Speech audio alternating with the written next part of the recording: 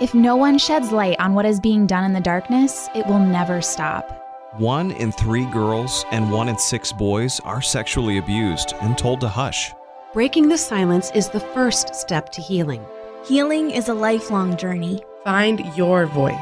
Your story matters. Pain put me into hiding. Purpose called me out. May the silence be broken. Thanks for listening to the One Voice podcast. It's a safe place for conversation on relevant topics with real life stories to encourage and inspire you along life's journey of healing from sexual abuse. I'm Mary O'Brien with Nicole Braddock Bromley. Nicole, in your second book, Breathe, you wrote, by the age of 18, 1 in 3 girls and 1 in 6 boys will be victims of childhood sexual abuse. We're living amidst the rubble and shards of a sexually broken world, yet most people still deny the reality of the numbers of abused living among us. Unlike the survivors of natural or man-made disasters, survivors of sexual abuse seldom have heroes rushing in to rescue them. In fact, those who should be their protectors are often their abusers, and those around them either do nothing or tell them to hush. We hear so many stories about that. In fact, we just got back from Washington where we spoke at a university. And I mean, Mary, how many stories did we hear there of survivors who told and then they weren't believed, or they were told to hush by someone that they thought they could trust, someone that they thought would protect them or do something to stop their abuse. And in fact, it was just another wounding for them to not be believed or to be told to be quiet. But I think, over the years, this is year 14 of One Voice, I've seen that there is a change happening there. We're creating a new generation of survivors who will believe their children if it happens to them. We're creating a voice, a platform for survivors to be able to speak out about their experiences, a new generation, a culture change where sexual abuse isn't as much of a secret as it used to be. And so I believe that this is going to be a new trend. I'm finding that there's more safe people out there that can be trusted, and we just have to find them. I remember in my teenage years, before the entire world knew I'd been sexually abused, I was really strategic about telling my story. I thought it over really carefully before I told anyone. I wouldn't just tell anybody. So the person that I would allow to know this piece of my life, this part of my story, had to be someone really special, someone that I could really trust. So survivors, we all need to find people we trust, or people we can begin to try to trust, and share our stories with them, because this is where healing journey begins.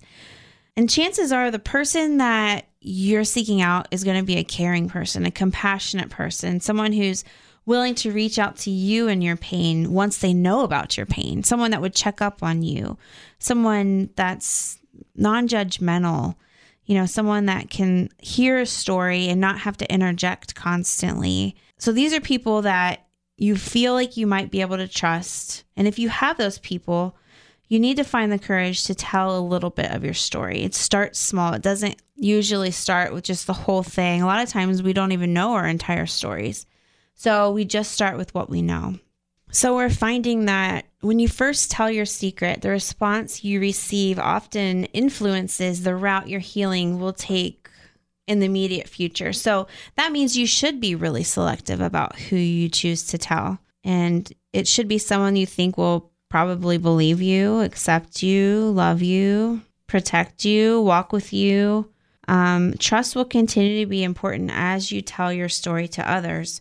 As Nicole's been describing that safe place, you may have had a person pop in your mind, maybe a neighbor, a coworker, a family member, maybe a friend, or maybe you don't have anybody who just popped in your head. That's where a counselor can come in to help you walk through your journey. That's a perfect recommendation, Mary, because this is actually Mental Health Awareness Month. And so many times on this healing journey, we get to places in the road where it's just really dark. It's harder than normal. And sometimes we need that professional help and someone who, has that safe office where whatever we say doesn't leave, and that person who we don't see every day.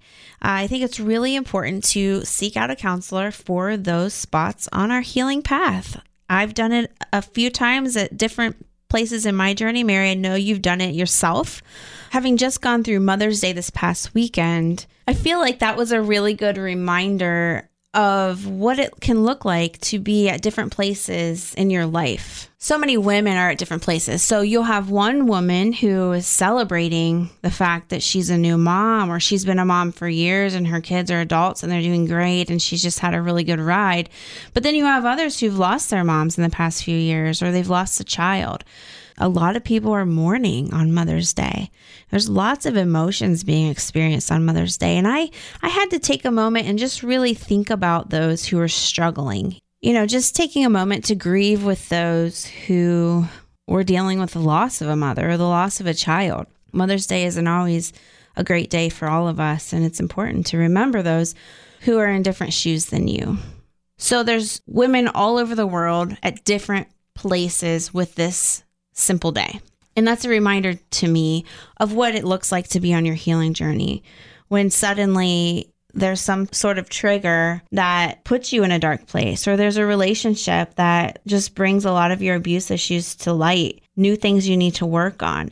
So when it comes to mental health and being a survivor of sexual abuse or sexual assault, the World Health Organization reports that survivors of sexual assault are 3 times more likely to suffer from depression, 6 times more likely to suffer from post-traumatic stress disorder, 13 times more likely to abuse alcohol, 26 times more likely to abuse drugs, and 4 times more likely to contemplate suicide. So I know that life is hard, and for survivors of abuse, it can be horrific, but we have hope because things can get better. There's people out there that truly do care about our stories. And whether you've been to a counselor before, whether you've talked to a pastor, a therapist, or, you know, you've gotten help professionally or not, there's always an opportunity to try again. And I think it's really important to consider it at different points on our healing journeys. Just like the different moms that are out there at different points in their lives, so are we survivors at different points in our lives. I remember the very first counselor that I went to, I wasn't ready to talk about my abuse. She was a really nice old lady, but I wasn't interested in confiding in her at the time. I didn't know her. I didn't have any trust with her, and I didn't really relate to her. Her personality wasn't something that I just felt really comfortable sharing all my stuff with. So I set out to convince her that I was a child prodigy who didn't need counseling. And it went about 5 sessions. And after that, she kind of said, well, you seem to do pretty well. And I kind of went on with my life. And at the same time, that point in my life, sexual abuse was something that simply had happened to me, something that I could handle without really letting it mess with my life. But I didn't know any better.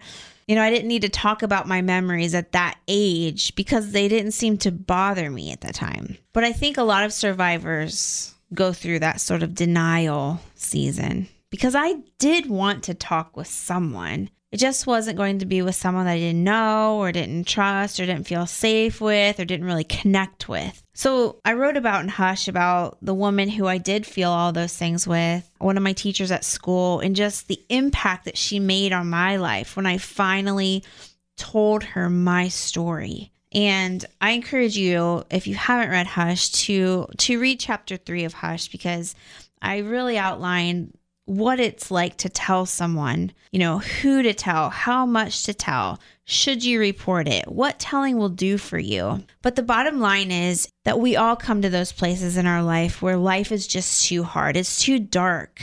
The road is too windy. We've come off our mountaintop experiences of healing or finally being free of the guilt and the shame, and then we hit a new valley. Some type of intimacy is too hard. Some memory popped up that you didn't even know was there. You just remembered that you didn't have one abuser. You had multiple. There's so many things that can come up in our lives and cause lots of unhealthy coping, and just depression and sadness and mental illness can arise. And those are the times we really need to seek professional help.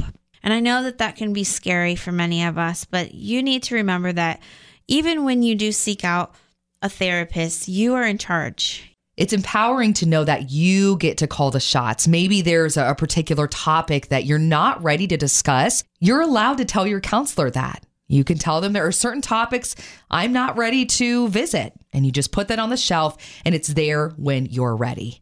And you want to make sure you're doing your homework and your research. Ask the therapists who they've worked with in the past.